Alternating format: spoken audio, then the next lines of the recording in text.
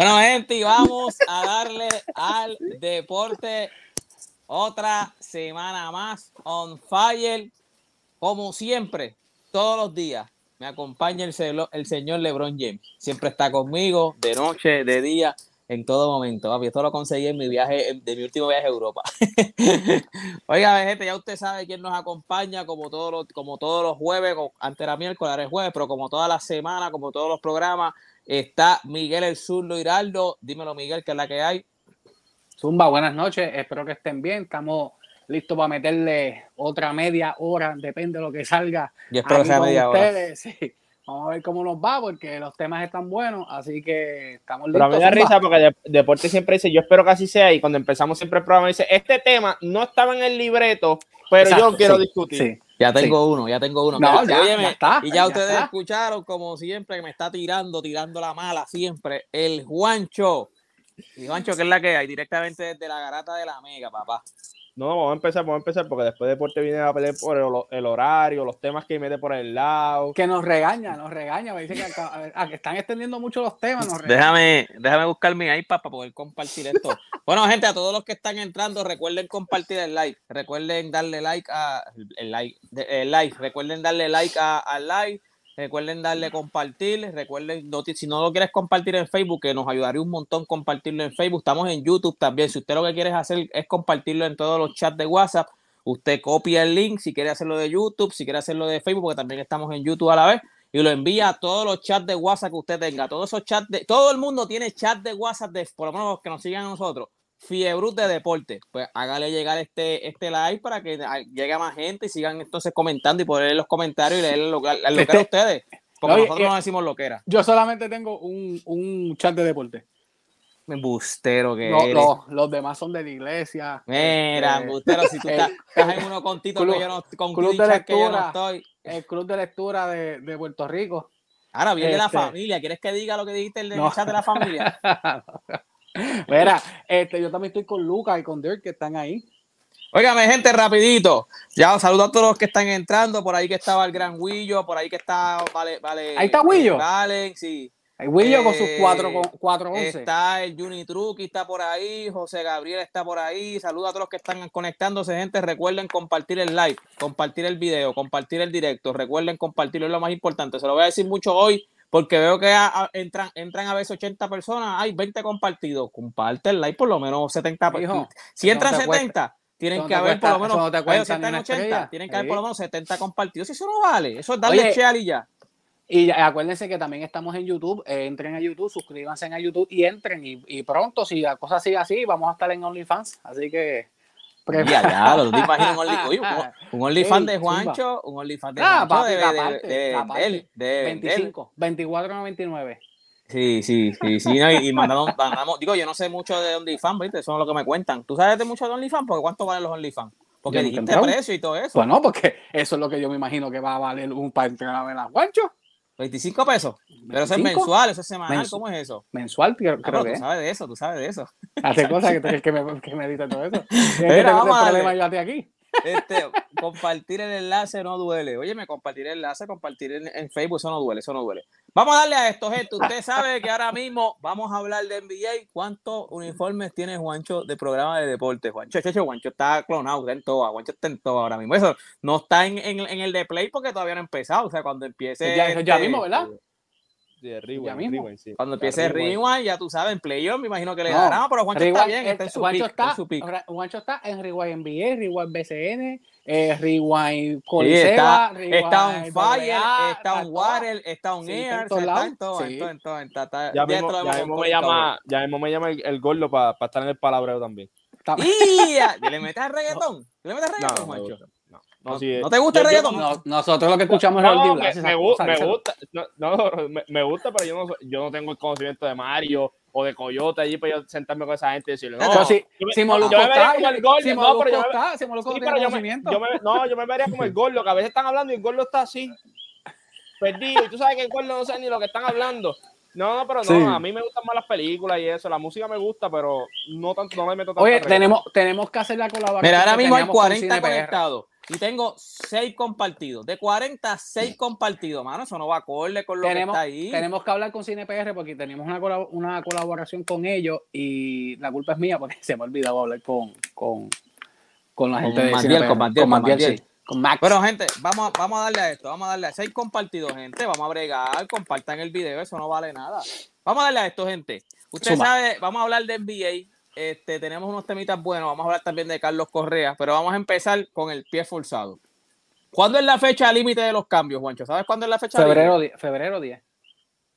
Febrero 10, lo que tú no me preguntaste a mí y yo siempre opino en lo que no me importa. Febrero 10. Tú lo sabes, pero no, era porque pensé que a lo mejor Juancho la tenía en la mano, pero me gusta que estés al día. Yo sabía cuál era, quería saber si ustedes la sabían. Febrero 10.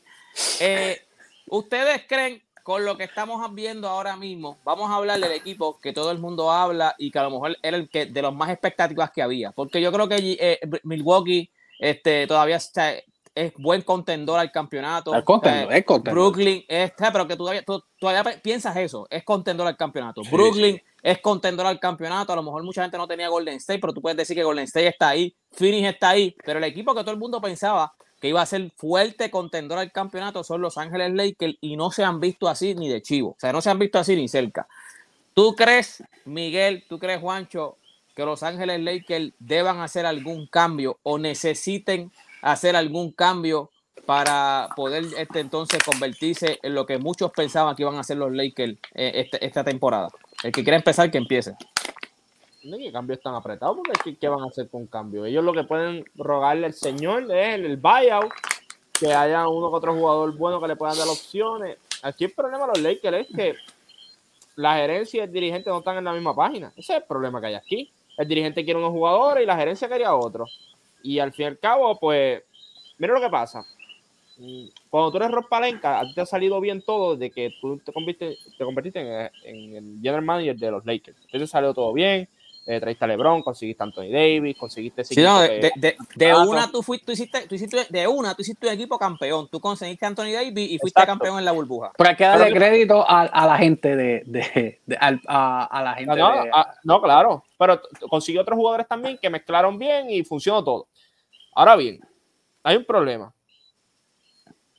Si tú tienes un dirigente como Frank Vogel, ¿verdad? En cual tú le has depositado toda la confianza del mundo, le has dado toda la oportunidad del mundo. El LeBron James no es el agente, gente, te lo voy a explicar bien rápido, porque él no tiene este equipo atrapado como tuvo los Cavaliers, de que un año firmó un contrato de un año y el otro era la opción, y pues entonces sí él tiene el poder en el equipo. En este equipo él no tiene poder porque firmó 4 años, tiene que jugar los 4 años aquí, pasa lo que pase, y en el momento, si ellos quieren cambiarlo, lo cambian. Así que LeBron James no tiene el poder que tuvo en otras organizaciones, ni siquiera en Miami tuvo el poder tampoco. Y Cleveland era LeBron, los Cleveland de LeBron. Los Lakers son Los Ángeles Lakers, gente. O sea, hay organizaciones que son grandísimas. No, y él no tiene el poder porque el contrato el contrato no lo estipula. Ya así, está firmado. Cuando tú estás en los Cavaliers, al firmar un año con opción a otro año, pues sí, tú tienes que ir con si tiene voz. Ah, claro, no, espérate. Como todas las estrellas en todos los equipos, cualquier cambio que vaya a pasar en Milwaukee, le van ¿cómo se llama? Dios mío, le van a preguntar a Giannis. O sea, se lo van a pero dejar saber. Yo no creo, pero yo no creo. En Golden State, Stephen Curry, en Brooklyn. Sí, yo no creo que LeBron James tenga tanto poder en este equipo y ni siquiera le preguntan a él lo que van a hacer. Consultar era la palabra. Sí, consultar. ¿Sabes por qué? Porque yo no creo que él quería jugar con Russell Westbrook. Esa es la realidad. Yo no creo que él quería jugar con Russell Westbrook. Lo que pasa es que esa fue la última opción. Esa es la duda. Ahí es que viene la duda mía. Claro, porque entonces viene Rob Pelinka. Pero yo no creo que él haya dicho, sala madre, me van a traer a Russell Westbrook. Yo lo hubiera hecho. Cuando tú le tiras, o sea, LeBron James le tiró en conferencia de prensa y todo. O sea, LeBron James no lo vaqueó ni en conferencia de prensa. Lo dijo cuando lo de los turnovers lo criticó. O sea, yo no creo que LeBron James, cuando vio sí, obviamente Russell Westbrook, pues un nombre grande en esta liga, lo que lo consiguieron, pues ajá, tú hacías el cambio. Pero no es un jugador en el cual ellos están de acuerdo. Igual que Frank Vogel no quería a Russell Westbrook, que es la realidad, y cuando ayer lo sienta en el cuarto cuadro, él dejándote saber a ti que el que manda aquí soy yo. Entonces después viene y sale por la mañana y dice, primero que anoche dice, yo puse en la cancha a los jugadores que yo entendía que me iban a dar una oportunidad de ganar. Entonces sale por la mañana y dice, la gerencia me dio la luz verde para sentar a Russell Westbrook. Pues entonces Rob Pelinka tiene un problema. ¿Para qué entonces trajiste a Russell Westbrook a este equipo? O sea, si tú vas a decirle a Frank Vogel, tú tienes las llaves del carro, ¿para qué haces un cambio que él no quería? O sea, porque si tú le estás diciendo al gerente general... ¿Qué pasó a Deporte ahí? No, yo no sé, le dio la chiripiorca. Si tú le estás diciendo a tu dirigente, no, yo voy a traer a este tipo porque aquí mando yo. Está bien, el dirigente tiene que dirigir a ese jugador. Igual que Frank Vogel. Ya Frank Vogel hay que buscar la manera que funcione. Tiene que dejar la lloradera ya a Frank Vogel de que no, él no quería a Russell Westbrook, lo que sea. Lo tienes que utilizarlo, mi hermano, porque ese es el jugador que te trajeron. Él no puede seguir con esta lloradera de que yo puse a los jugadores que yo entendía que me iban a ayudar a ganar. Ay, mi hermano, tú no te crees nada de eso, porque si hubiese sido así, hubieses puesto a Stanley Johnson y hubiese sacado a Carmelo Anthony, porque en el juego contra Utah, uno de los jugadores que estuvo en el cuadro para ganar fue Stanley Johnson, no Carmelo Anthony. O sea, él no sabe lo que está haciendo tampoco. Aquí hay dos problemas. Están forcejeando quién, o sea, quién tiene mayor poder, si Rob Pelinka o Frank Vogel. Al fin y al cabo, gente, todo el mundo sabe para dónde esto va a ir. Frank Vogel, si sigue así, lo van a votar. Sí, lo van a sacar. Yo lo que veo por en el caso de los Lakers es que los Lakers, como dije al principio, que fue uno de los temas que traímos, Frank Vogel todavía no sabía qué rotación utilizar y poco a poco sus rotaciones están funcionando. Lo que pasa es que son un poco cuestionables, porque cuando llega Anthony Davis nosotros no sabemos qué va a pasar, porque si metes a Anthony Davis, vamos a volver a convertir a Russell Westbrook en la tercera voz. Ya vimos que Frank Vogel le quitó oficialmente las manos a Russell Westbrook, la bola de las manos a Russell Westbrook. No está haciendo turnover, pero ¿por qué no está haciendo turnover? Porque ya no tiene la bola en las manos. Mira el ajuste que hizo Frank Vogel. Puso a Malik Monk del banco siendo su point guard, el jugador que le estaba metiendo la bola. Le digo, no, tú vas a venir del banco, pero tú vas a venir a jugar la 1. Le quitó toda lo que yo entendía que Frank Vogel podía hacer bien era traerle la segunda unidad a Russell Westbrook. No, tú no vas a venir a la segunda unidad a tener la bola, la va a tener Malik Monk. Yo pienso que sí pueden hacer cambios o deberían hacer cambios. El problema es que como único tú vas a hacer, como único tú puedes hacer un cambio es saliendo de Russell Westbrook. Y volvemos, el que lo quería era Pelinka. Pelinka va a aceptar que se equivocó. Eso es lo que habría que pasar, lo que habría que ver. Si hay que hacer un cambio, yo entiendo que sí. Yo honestamente pienso que el equipo de está Sofía.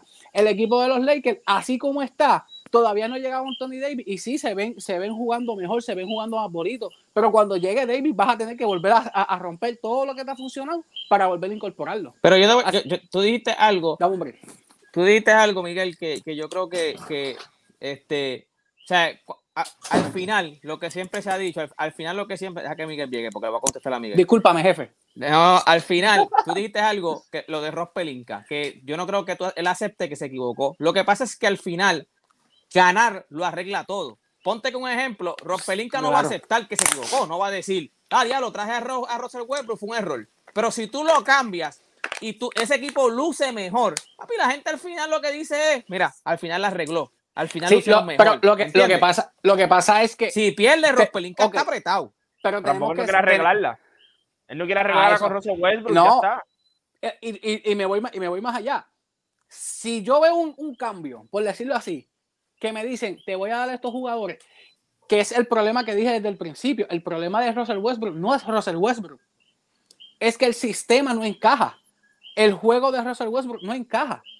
Yo siempre he dicho que, y lo he dicho en par de chats que tú estás, yo siempre he dicho que para mí el problema no, o sea, ok, Russell Westbrook, cuando al principio cuando trajeron a Russell Westbrook, nosotros lo hablamos en uno de los chats que estamos, Miguel, y yo dije, mano, yo hubiese preferido a otro, igual que yo hubiese preferido, por decirte un nombre, Damian Lillard, que ahora mismo no está jugando bien, pero yo creo que caería mejor en el sistema de lo que tú necesitas, que era un point guard que tirara, o sea, que tuviera Johnson y que tirara el triple, pero, como quiera que sea, yo no creo que el problema sea Russell Westbrook. Tú no sacas a Russell Westbrook de este equipo y este equipo se ve mejor, o sea, este equipo es mejor. El problema que yo he visto siempre de los Lakers, y lo voy a seguir diciendo, lo dije desde el principio y lo voy a seguir diciendo hasta hoy, a menos que mañana cambien, pasado cambien, es la defensa. Ellos no defienden. O sea, ellos defienden cuando les da la gana. Ellos defienden cuando les da la gana. Que no tiene a nadie, le mete 125 puntos como si nada por relajar. O sea, Minnesota le mete 120. A Deporte le metió en el internet. Era, lo que pasa es que defensivamente están bien. Defensivamente claro, cuando Anthony estaban top 7. Claro, pero el problema de la defensa es que gana y tú no me puedes venir a mí a jugar defensa contra un equipo de Utah y venir al otro día, dejar que te metan la bola. Cuando tú me dices a mí, el equipo, porque el equipo no es malo defensivo, es que en empeño el equipo no lo tiene. El juego de Utah era un must win. Ganamos el juego, el otro juego salimos nuevamente echados para atrás. Y ese es un problema que tienen los Lakers y no solamente, y ahora no es solamente este año. El año pasado pasó lo mismo. El equipo de los Lakers tiene unos juegos que tenía que salir a jugar duro y llegaban a jugar. Y tenía muchos juegos que no salían ¿A quién la tú cancha, crees? y es lo que está pasando. Ya que nosotros dijimos, esto es nosotros inventando. Russell Westbrook. Nadie está en la cabeza de Russell Westbrook. ¿A quién cambia? Russell Westbrook. No. Pero ¿a quién tú crees que tú dijiste? Juancho fue el que dijo, no, él no quería. Yo pienso que es igual. Él no quería. No es que no lo quería, pero él hubiese preferido a otro. Yo no estoy diciendo que él no lo quería. O sea, yo no creo que él le haya dicho a la gerencia, yo no lo quiero. Pero él tiene que haberle dicho, si me traen a otra persona es mejor. Pero, ¿a quién tú crees que hubiese preferido o que sea real? No es que Kyle Curry. ¿Quién tú crees que él diga, mira, este era el hombre que yo quería? Kyle Lowry. Que lo buscaron el año pasado. Y el año pasado ellos declinaron el cambio por no querer salir de THT. Y ya salió en el reporte. El equipo de los Raptors le dijo, dame, no me acuerdo a quiénes eran, creo que era Kyle Kuzma, THT. No lo quiero el cambio. Porque no quieren salir de THT. ¿Y tú crees que Kyle Lowry iba a hacer mejor trabajo que Russell Westbrook? Claro, porque encaja en el sistema de LeBron. Es un jugador que te encaja, un tipo que primero mete el triple. Claro, defiende. O sea, los mejores años de LeBron en cuestión de eficiencia, en cuestión de asistencia y todo, por eso este año no estamos viendo tantas asistencias como otros años, ¿verdad? Consistentemente. Es porque este equipo es frío caliente a la línea de 3 puntos. Pueden meter el triple, porque los Lakers pueden meter el triple, pero, mira el juego de Indiana. Empezaron calientes de la línea de 3 puntos, se enfriaron. O sea, jugadores como Kyle Lowry y eso son más consistentes en otras partes también, pero yo entiendo, no es que solamente encajaba para jugar con LeBron James, yo creo que es un jugador que Frank Vogel hubiese querido, porque encajaba en el sistema de Frank Vogel. Yo lo que entiendo es que si tú no tienes tanta confianza en Frank Vogel, ¿para qué sigue como dirigente? O sea, porque cuando tú haces un cambio que sabes que el dirigente no quiere, pues entonces que ahí no hay una buena comunicación entre ambas personas, o hay una persona que dice... Y yo no pienso que el problema sea Frank Vogel. DeMar DeRozan salió que DeMar DeRozan estuvo... Él mismo lo dijo. Él estuvo a ley de firmar. Vamos allá, y al final se lo cancelaron. Rob Pelinka aquí yo creo que cogió el título de que... Este es el problema cuando a veces tú le das mucho crédito a una persona. Correcto, Mario, saludos. En tan poco tiempo. Le diste mucho crédito por todo lo que hizo, porque hizo un buen trabajo, pues, y entonces ahora yo soy el que mando. Acuérdense, yo monté este equipo que ganó, yo lo voy a volver a hacer. Y ahí es que tú te nublas un poco, porque yo creo que con más comunicación entre él y Frank Vogel, Russell Westbrook nunca hubiese llegado a los Lakers. Y la gente puede decir aquí Damian Lillard, puede decir Bradley Beal, los Lakers no pueden conseguir ninguno de esos jugadores porque no tienen las piezas para conseguirlo. Vamos a empezar por eso, no tienen los picks tampoco. O sea, los Lakers tienen que ser bien inteligentes en quién ellos conseguían y en quién no. ¿Qué pasa? Tú a Kyle Kuzma, a KCP y otros jugadores lo podías conseguir por un paquete de jugadores sólidos. Y en la agencia libre, ese dinero de Russell Westbrook, tú lo transferías a un jugador como DeMar DeRozan, que lo han hablado aquí, a un jugador como Kyle Lowry. Sí, y ellos dos habían dicho que querían tratar de jugar juntos. O sea, ellos hubiesen bajado el sueldo. Como dijo Mario, si conseguías a Kyle Lowry en el cambio, DeMar DeRozan iba a jugar por menos chavo y Kyle Lowry iba a querer volver a jugar con él. Y el plan inicial, que fue una de las cosas que Kyle Lowry habló, que dijo, yo no entiendo qué pasó, el plan inicial de los Lakers era buenísimo. ¿Por qué? Porque era, salías de los nenes y hacías el cambio, conseguías más jugadores, porque uno de los jugadores que venía era Buddy Hield, ibas a tener más dinero, porque también ya tenías ibas a poder conseguir a Kyle Lowry, y vas a poder conseguir a DeMar DeRozan. ¿Qué pasó? Se le cayó todo con el cambio. Poncha el último mensaje que poncharon ahí, pues es que ahí. El de Mario, el de Brian. Chicos, eso no es así, el baloncesto no funciona así. Si el baloncesto funcionara así, Damian Lillard hubiese querido jugar en cualquier otro equipo. Damian Lillard no podía llegar porque no le iban a poder dar lo que ellos estaban pidiendo. Si Damian Lillard... Portland iba a pedir un riñón de LeBron. Pero es que Bradley Beal es lo mismo. Bradley Beal cuando... iba a pedir esperma para hacer un... Mírate esto.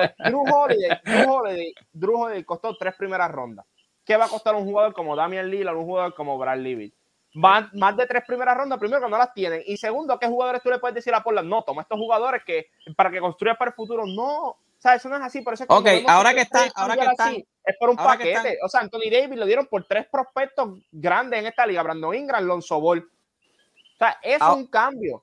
Ahora que están, vaya, güey, tenemos casi 100 personas, recuerden compartir el video, o sea, recuerden compartir el video, darle chat al video. Ok, ahora que está Mario Villaya ahí, está Luis Tito Alicea, que yo sé que son fanáticos y siempre han hablado, me tira porque yo digo que no van a cambiar a Russell Westbrook, él cree que sí. ¿Tú crees que al final sí vayan a cambiar a Russell Westbrook? ¿Ustedes creen que sí al final Russell Westbrook va a ir cambiado antes de la fecha del febrero 10? Tito dice que sí. Tito está confiado en eso. Los quiero leer. Yo entiendo que están ahí. Si en verdad ellos creen que van a cambiar a Russell Westbrook antes del 10 de febrero. La única opción de cambio para mí es esa.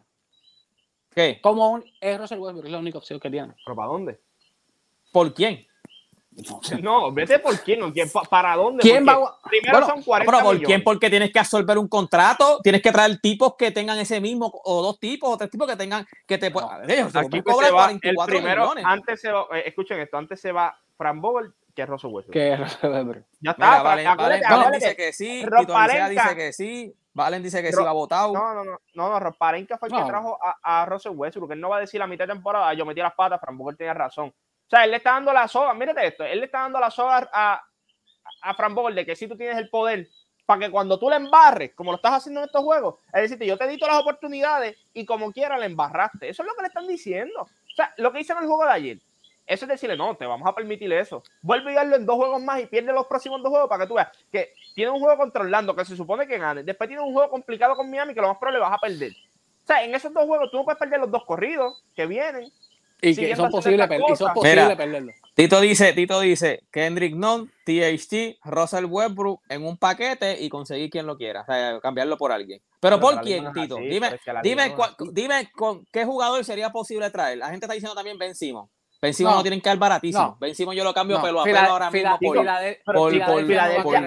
Carmelo. Filadelfia acaba de rechazar un clase cambio por Ben Simmons. No lo van a cambiar por esta gente. El de Jeremy Grant. El de Jeremy Grant. Le dieron, Detroit le estaba dando un montón. Le estaban dando a primera. Pero ¿ustedes creen que Ben Simmons caería en los Lakers? No. Pero es que es lo mismo. No, o sea, es lo mismo. No mete la bola de no es tirador. No es tirador. Defiende más. Tú necesitas un jugador que meta la bola afuera. Sabonis tampoco. Sabonis es bien caro. Tiene 2 años de contrato todavía. No, Sabonis caería perfecto en los Lakers.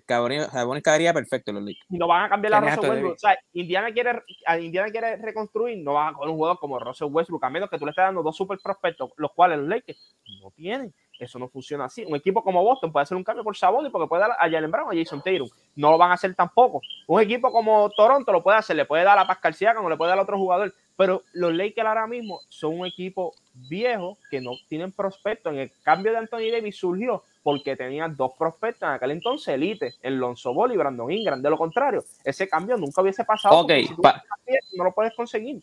Para los 3, que yo pienso igual también, yo lo he dicho desde un principio, se lo he dicho a Tito. Para mí, ellos no cambian a Westbrook. Yo pienso que ellos es posible que lo cambien.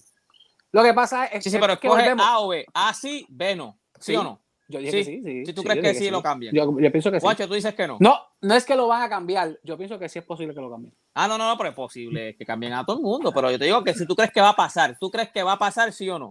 No, ok. Guacho, tú dices que no también. Tú dices que no también. Es que es difícil, pero por eso digo que es posible, pero va a ser difícil cambiarlo. Ok.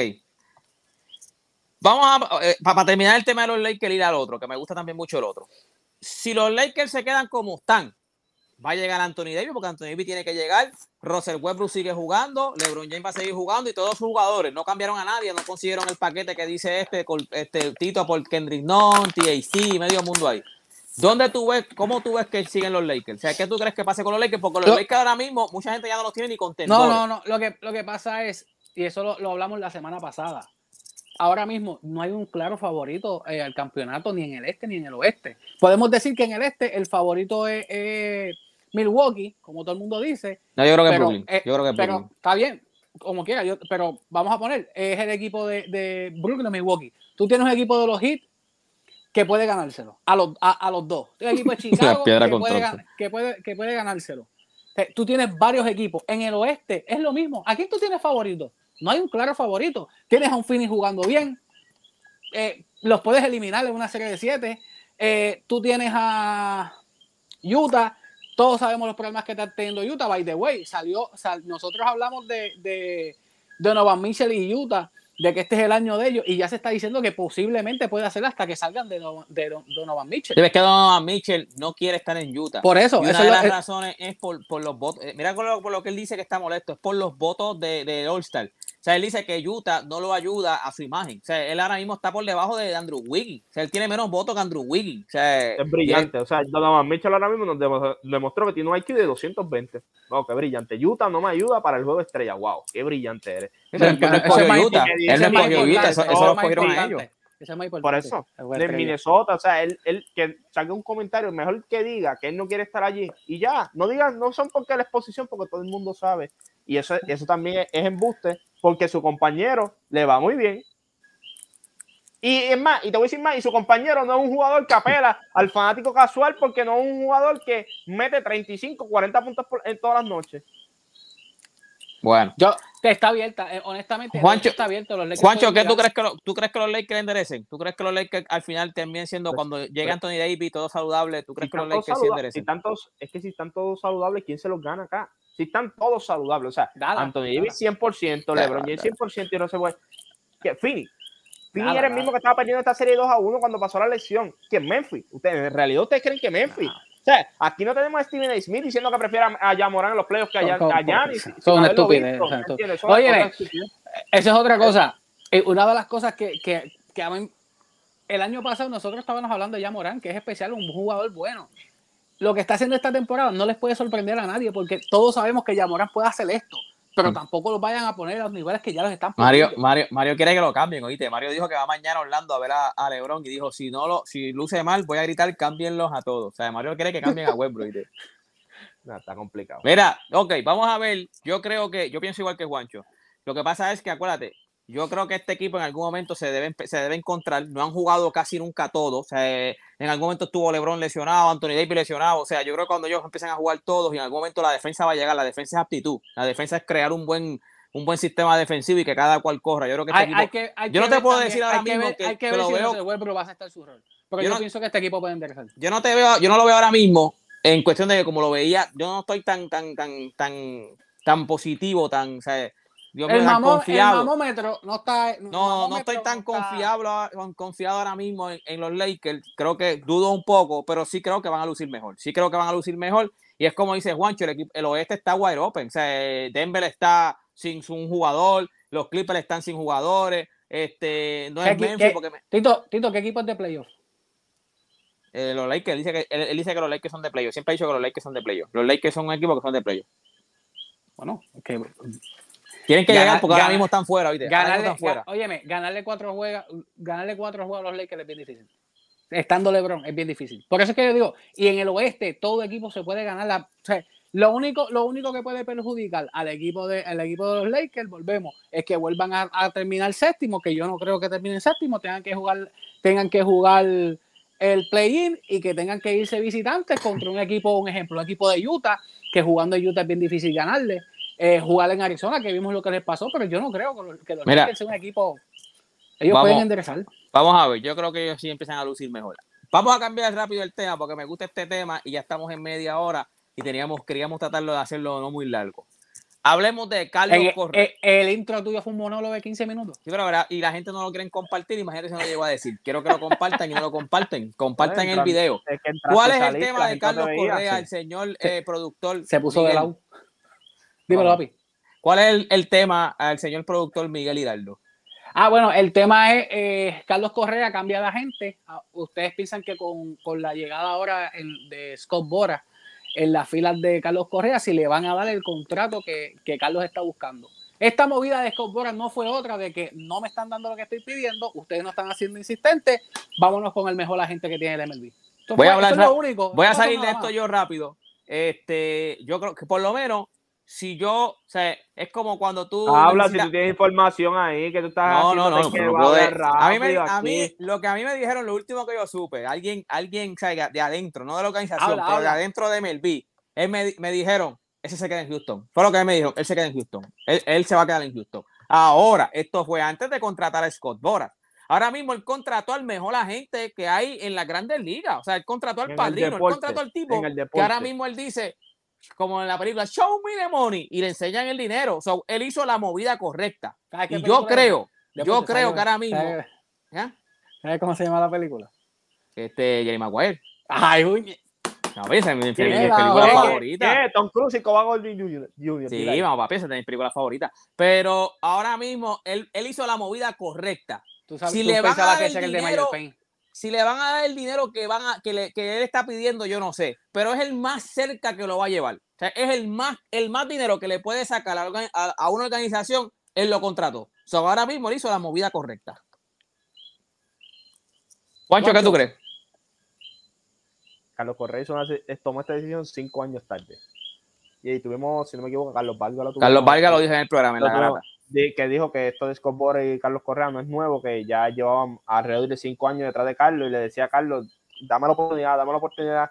Y Carlos Vargas lo dijo también al aire, yo fui cliente toda la vida de Scott Boras y yo sé cómo el tipo opera y él habló de cómo es que la diferencia y al mismo deporte fue que se lo contestó, le contestó la diferencia entre cualquier agente y Scott Boras. Dice que la preparación de Scott Boras no es, nadie ya está ni cerca de eso.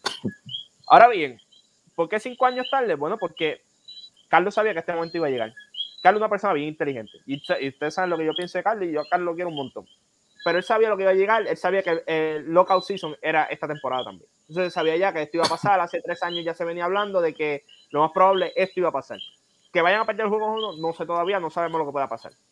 Lo del dinero, lo que él sí no contaba era con la pandemia. Y la pandemia afectó a muchos de estos dueños, etcétera, etcétera. Pero consigo esto, Scott le consigue un contrato grandísimo, Corey sigue. Y los números, etcétera, etcétera, no está ni cerca de Carlos Correa y sabemos que la mayoría de estos contratos son por Cybermetrics, por números, por el WAR, por lo que tú puedes hacer defensivamente. El guante de platino también ahora se lo dieron hace poco. Scott Boras se tiene que haber sentado con él y le tiene que haber dicho 2 cosas. Eso es lo que yo pienso, no sé todavía, porque o sea, no hemos hablado. Esto es lo que nosotros creemos, Sí. Él se tiene que haber sentado y le tiene que haber dicho 2 cosas. Yo sé que tú dijiste que para Los Ángeles tú no vas a jugar, pero si tú quieres un contrato de 300 plus, tú tienes que considerar Los Ángeles. A ver, vamos a empezar por eso, porque es un equipo que sí puede hacer el negocio. Hay otro equipo que hace muchos negocios con Scott Boras también, y es Boston. Esa es otra opción también. Pero aquí lo que se van a sentar es decirle, Carlos, tienes tus 10 opciones, o firmas un año con Houston y esperas a la agencia libre el próximo año, o tú tienes que abrir tus opciones a no solamente 1 o 2 equipos nada más, tienes que abrir tus opciones a otros equipos. Y vamos a ser honestos, gente, la gente dice, ¿por qué con William Morris no le dieron el contrato y ahora con Scott Boras se lo va a dar? Porque esto es totalmente diferente, gente, esto es como te vendan a ti, eso es como tú te vendan a ti, y acuérdate, a Texas él le vendió a Corey Seager junto a Marcus Semien. Y le consiguió a Marcus Semien un contrato sumamente grande por encima de lo que Marcus Semien vale a la edad que tiene. Corey Seager también, Corey Seager ha estado, o sea, Corey Seager básicamente ha perdido más juegos por lesión que Carlos Correa. Y él le consiguió un contrato grandísimo también.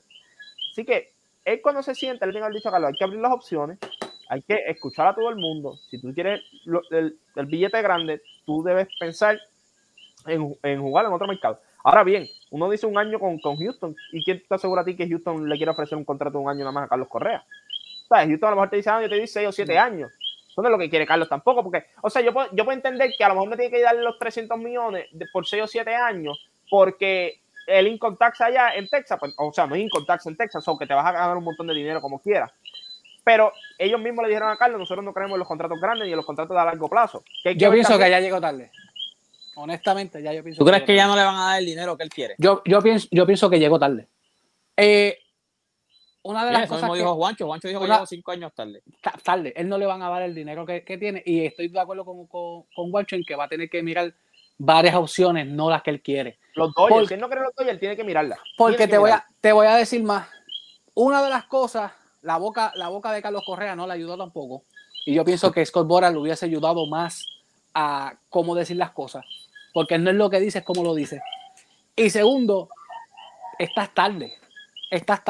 Tú necesitabas una persona como Scott Boras antes, que te hubiese ya cuando se hubiese terminado la temporada, ya Scott Boras tuviera ya todas las ofertas, ya se jodió. Honestamente, el dinero que él quiere, no lo va a coger. Sí, yo creo igual. Yo creo que lo hizo tarde, pero por lo menos, así sea tarde, buscó al mejor. O sea, buscó al mejor. Yo creo que lo hizo tarde. Pienso igual que ustedes, pero por lo menos él dijo, Yo okay, entiendo que le van a conseguir cuando la tú bolsa. buscas al mejor ahora, si ese tipo te lleva buscando 5 años, es porque tú sabes que tú estás apretado. Yo sé lo que es buscar al mejor. A mí me han contratado por muchas cosas. Yo sé lo que es cuando quieren buscar al mejor. Yo lo sé. Sí, de eso yo lo sé. Mira, antes de irnos, háblame de NFL. ¿Qué es lo que pasó en el NFL? Porque ustedes dieron unos picks la semana pasada. Papi, ¿Quién se escrachó? ¿Quién no se escrachó? No nos escrachamos ninguno porque las pegamos todas. ¿En verdad? Todas. Pues si fue fácil. Bustero. La semana pasada era cherry. Esta semana es la difícil. ¿Cuál es? Tíralo, dale. No, esta semana es difícil Vaya, para ti hablar la realidad. El corazón. Los otros picks, sí, pero es que vaya Mario, que vamos a hablar de los Cowboys. Mira, sí, pero es que Mario vamos a hablar de el Día de los Muertos. Mira, Titans y Bengals empiezan el sábado a las 5:30. A las 5:30. Es complicado. Yo me voy a ir con el equipo joven y el equipo más caliente. Me voy a ir con el equipo de los Bengals, aunque la línea ofensiva de los Titans van a prevenir que por ahí pase cualquier cosa. Pero estos chamaquitos a mí me gustan. Ese equipo de los joden Bengals con los sentimientos, mira Mario, joden con los sentimientos. Está complicado. Derrick Henry ya se dice que está practicando ya. Es que yo no confío en Ryan Tannehill. Entonces, pero la línea ofensiva va a mantener el juego. A mí lo que no me gusta de Cincinnati, es la defensa en cuestión de los lapsos de desconcentración que tienen. Y pues un equipo como Tennessee, que tú dices cómo están aquí, pero a la misma vez ves cómo juegan y tú dices, bueno, están aquí porque hacen todo bien. O sea, todas las cosas pequeñas las hacen bien. O sea, Ryan Tannehill no le van a decir, tira una bola a 30 yardas y, o sea, a jugar al grande. Lo que van a decir, tú juegas cerca, 5 o 6 yardas y vamos poco a poco. Va a ser un juego competitivo, pero... Fuck Rams. No, pero es que yo veo a Joe Burrow demasiado de... Y me gusta mucho el swag. Y Ja'Marr Chase está Ja'Marr Chase hoy, chamaquito, es un top 5 receiver. Y este es su primer año. Tienes a Tyler Boyd, tienes a T. Higgins que mide 6'4". Y por fin Joe Mixon te está funcionando. Te está funcionando porque lo está usando en diferentes formas, como lo usaban en Oklahoma. O sea, ¿a quién tú tienes? Yo tengo a Tennessee en mi bracket. Pero o sea, me gusta mucho Joe Burrow. Me voy con Joe Burrow. Yo me voy con Cincinnati también. El otro juego, los 49ers contra los Packers. Este juego, yo voy a jugar a que me lo sé todo. Me voy con los 49ers. Yo me voy con los 49ers. Una de las cosas que el equipo de que no me ¿Dónde es el juego? No, Green Bay no. Green Bay el negativo 1. El negativo 1 va a estar. El equipo de los 49ers, lo único que no me gusta es que todos sabemos que Jimmy Garoppolo no termina en los 49ers, pero este va a ser su carta de presentación para futuros equipos. Yo pienso que lo que está tirando Jimmy Garoppolo, aunque está haciendo un montón de errores mentales, que por poco le cuesta el juego contra los Cowboys, lo que pasa es que los Cowboys no saben cerrar el juego. Básicamente... En los 90 nosotros matamos, en los 90 nosotros tuvimos una dinastía con Jimmy Johnson. ¿Cómo tú vas a decir eso? En los próximos 25 años, 3 victorias. Patrick Mahomes en los playoffs tiene más victorias. O sea, en el año de ganar el Super Bowl tiene más victorias que lo que tienen los Cowboys los últimos 25 años. Los Buccaneers, si quitamos los playoffs del año pasado, que es un equipo basura, mi equipo, pero hay que decirlo, tiene más victorias que los Cowboys. Tiene más o menos la misma cantidad de Super Bowl que victorias de los Cowboys en los playoffs. No, pues el equipo de los 40, una de las cosas que me gusta es Nick Bosa. A mí me encanta Nick Bosa. Yo pienso que puede ser un dolor de cabeza y ese entiendo yo que ese jueguito va a ir a favor de los 49ers. Tú tienes a los Packers. Sí, Aaron Rodgers no va a perder este juego, gente. ¿Usted piensa que Aaron Rodgers va a perder el juego contra Jimmy G? ¿Sabes? Jimmy G está bien, está lindo y todo, pero eso es para ir a Las Vegas, para ir a Green Bay al frío, está complicado. ¿Sabes? Jimmy G, los fanáticos de San Francisco saben esto y esa es la peor pesadilla. Jimmy G va a hacer todo para botarle el juego a ustedes. Lo va a hacer todo. Se lo hizo contra los Cowboys. Ese es lo único que preocupa. Se lo hizo en el Super Bowl contra Kansas City, que no conectó el pase más fácil de su vida, que era ponerse en las manos de Manuel Sanders porque estaba solo. ¿Sabes, gente? Él va a hacer todo lo posible. Oye, este no fue el mismo equipo que le dieron, ¿cuánto? 38 segundos a principio de temporada a los Rodgers para ganar el juego y se los clavó como quiera. O sea, y fue en San Francisco que se los clavó. No, este equipo de Green Bay va a entrar, va a ser un statement win. El juego de Green Bay difícil va a ser la próxima semana. Odio azul lo igual o más que Steven en mí. No, y eso que no hago con todas las pelas que te doy en Madden. Mira, el próximo juego. Próximo juego, dime. Bills versus Kansas City Chiefs. Voy a los Bills. Yo voy a los Bills también. Pero oye, este no fue el mismo equipo que fue cuando el año pasado o el antipasado fue. No, el año pasado, ¿verdad? Que fue el año pasado. Juancho está recordando, Juancho está TVD. Sí. No, pero, eso no fue lo que anotaron cuánto, 9 puntos consecutivos y la fanática yo pienso que este es el año de los Bills. Este año si hay un año, oye, Mario lleva 25 años diciendo lo mismo, este es el año, nunca ganan. Si hay un año que yo no veo al equipo de Kansas City dominando tuvieron que coger, Andy Reid tuvo que coger la libreta Espérate, que esto está bueno. Esto, en el juego anterior no estuvieron. Esta libreta jugada, este año no va contigo. Toma la de Alex Smith, vamos a jugar seguro y no vamos a arriesgar porque estás cometiendo muchos errores. O sea, que esto está bueno. En el juego anterior no cuadraron. Si hay un juego que este año los Bills pueden ganar es Este es el juego que los Bills pueden ganar. ¿Sabes qué pasó? No es el que pueden ganar. ¿Quién gana? Ganan los Bills. Pero ¿sabes qué pasó? Yo me acuerdo cuando yo soy fanático del Steelers, obviamente, ustedes lo saben. Cuando empezó el juego de Anti contra los Steelers, todo el mundo me está diciendo, ¿qué le pasa a Patrick Mahomes? ¿Qué es esto? Gente, después del segundo cuarto, mi teléfono no volvió a sonar en toda la noche. Gente, este equipo. Pero este equipo es como los Lakers. No, porque este equipo es como los Lakers. Este equipo cuando. No, pero defensa, tú sabes, en defensa, se supone que no lo hubiesen hecho. Claro. Defensa, mira, vamos para otro juego. Está bien, olvídate de eso, como es ahorita. Si habían problemas ofensivos, como tú dices, tan claro, se supone que hubiesen tenido un juego malo con los Steelers o un juego bastante cerrado, porque la defensa de los Steelers es de las mejores en la liga. Pero la ofensiva de los Steelers estuvo mala. Hay que ponerlo en perspectiva. Josh Allen el equipo de su vida la semana pasada. Josh Allen es juego bueno, juego malo. Esa es la carrera de Josh Allen. Los últimos 4 juegos de Allen fueron buenos. ¿Quién se dio un guayo el año pasado? Tito, ¿quién se dio un guayo? Yo en la final, en el Super Bowl. En la final y en todos los playoffs, porque apostaste en contra de Tampa todos los juegos. Eso no puede. No, yo aposté de la semifinal en adelante. Pero bueno, sí es verdad. No es que el primero con Washington. No, pero cuando tú miras, o sea, este equipo de Josh Allen, sí, mira contra quién ha jugado. Mira contra quién ha jugado. Yo lo que te digo es, él va a ir a Arrowhead otra vez. Josh Allen es el típico quarterback como Cam Newton.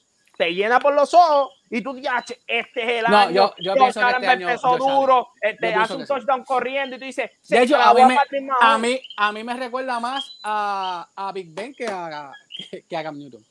Porque es lo mismo, te van a botar el juego. No, acuérdate, Big Ben tuvo temporadas muy buenas. Lo que pasa es que Big Ben ya lo último cogió demasiados cantazos. Big Ben está bien.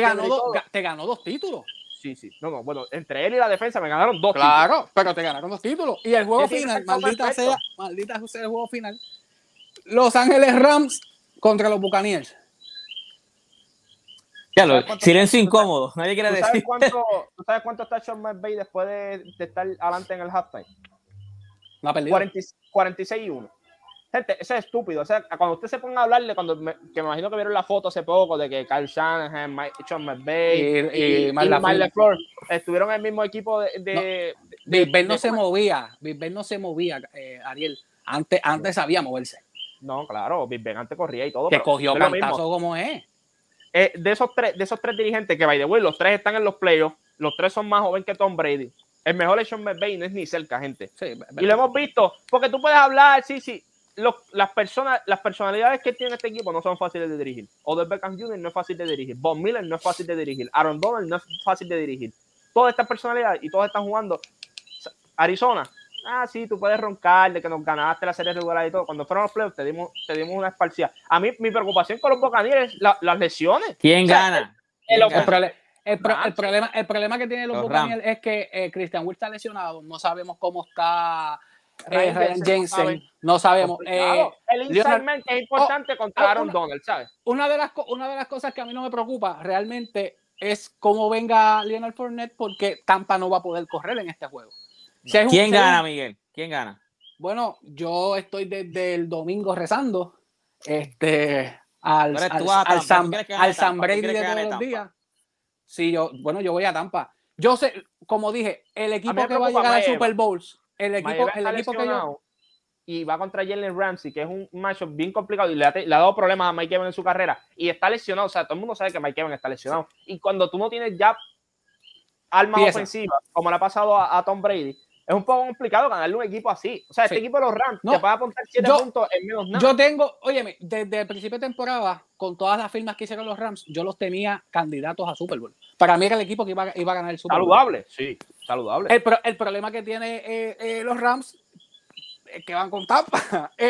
Yo por lo menos este juego es el juego, para mí el que gana este juego es el que va para el Super Bowl. Yo voy a Tampa. ¿Cuánto se acaba el juego para ti? Así para lo que pasa es que por cerrado o por pela. Tiene que ser un juego cerrado para que Tampa pueda ganarlo. Si nos vamos a quién anota más, Tampa va a perder. ¿Para ti va a ser cerrado o va a ser un juego fácil Juancho? 30-20 o 30-21. Es en Los Ángeles también. ¿Sí? O sea, aquí no hay clima, aquí no hay nada. Es en Tampa. Tampa llegó segundo.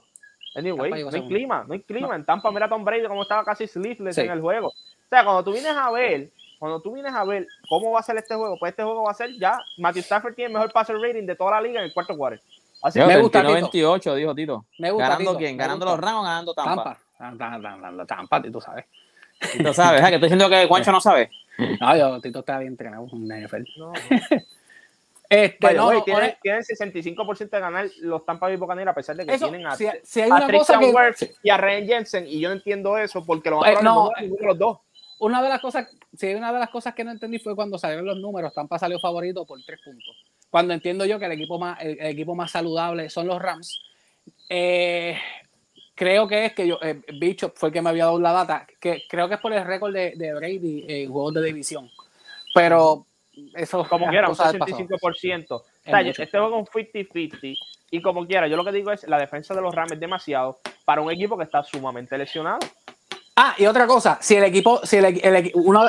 la clave del equipo de Tampa es jugar con ventaja. A la que este equipo caiga atrás, no va a coger al equipo. ¿Y sabes lo que pasa? Y sabes porque yo estoy de acuerdo con eso, porque el equipo de los Rams va a correr la bola y te va a quitar la bola de las manos. Ellos van a tratar de que Tom Brady no tenga mucha posesión. No tenga la bola. Y las pocas posesiones que tenga tienes que maximizarla cuando tienes una defensa fresca. Y a mí lo más que me preocupa es tus jugadores interiores son los que están lesionados. Tienes a Ryan Jensen, que es el centro, y tienes al lado derecho que tienes a Tristan Wirfs. Eso es Von Miller y Aaron Donald. O sea, es bien complicado, gente. O sea, no es que no puedan ganar, pero... No, tiene que salir de... yo pienso que este es un juego de Gronk y de Braid, Cameron Braid. Es un juego la defensa de ustedes, y la defensa de ustedes tiene que hacer un buen trabajo. Pero la defensa de nosotros está lesionada. JPP tiene el rotador. Por eso te digo, Levonte David está entre y sal. Cuando tienes a ver tu quarterback este año no tan jugó como el año pasado. Y están las lesiones. Mira, hagan un programa ustedes de NFL. Hagan un programa ustedes de NFL los viernes, qué sé yo, los lunes después de... No, los lunes hay juego. Los martes, está aburrido. No, pero porque yo sé de los equipos, porque ustedes están diciendo jugadores. ¿A quién tú vas? Yo voy a los Buffalo Bills. Ahí es. Voy a los Bills. No sé por qué, pero voy a los Bills. Vio frío el fin de semana y ahora es el americano. Escucha. Sí, ahora me gusta jugar así. Lo llamé el martes y empezó a decirme you know what I'm saying. Mira, dale, gente. Gracias a todos los que estuvieron conectados. Oye, me gustó esta vez lo de los picks de NFL porque se fueron en contra. Es que la semana que viene... La semana que pasada era muy fácil. No, pero la semana que viene va a estar bueno cuando entonces digamos quién la pegó y quién no. Me acuerdo cuando venga Juancho como gatito regañado. Escucha. Vamos a ver. El domingo tú puedes tener 2 derrotas devastadoras para ti. Vamos a ver. Yo escuchando como tú hablas de los Bills, los tienes hasta abajo, hasta las tetas. Los tengo en el Super Bowl. Sí, la confianza tuya en Josh Allen es ojalá, es más, tu esposa, ojalá y tú tengas la confianza en tu esposa que tiene en Josh Allen. No, tengo más en ella, esa es la que me carga.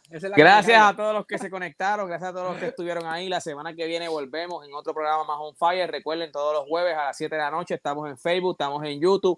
Pueden seguir compartiendo el video porque el video se queda en el TL. Le dan like al video, comparten el video, lo envían a todos los chats de WhatsApp. Gracias a Miguel. Llegó Uber Eats. Llegó Uber Eats, ya está fría la comida. Gracias a Miguel Zulirarlo, gracias a Juancho. Nos vemos mañana, Juancho, en la Garata de la Mega. Y la semana que viene nos vemos en On Fire.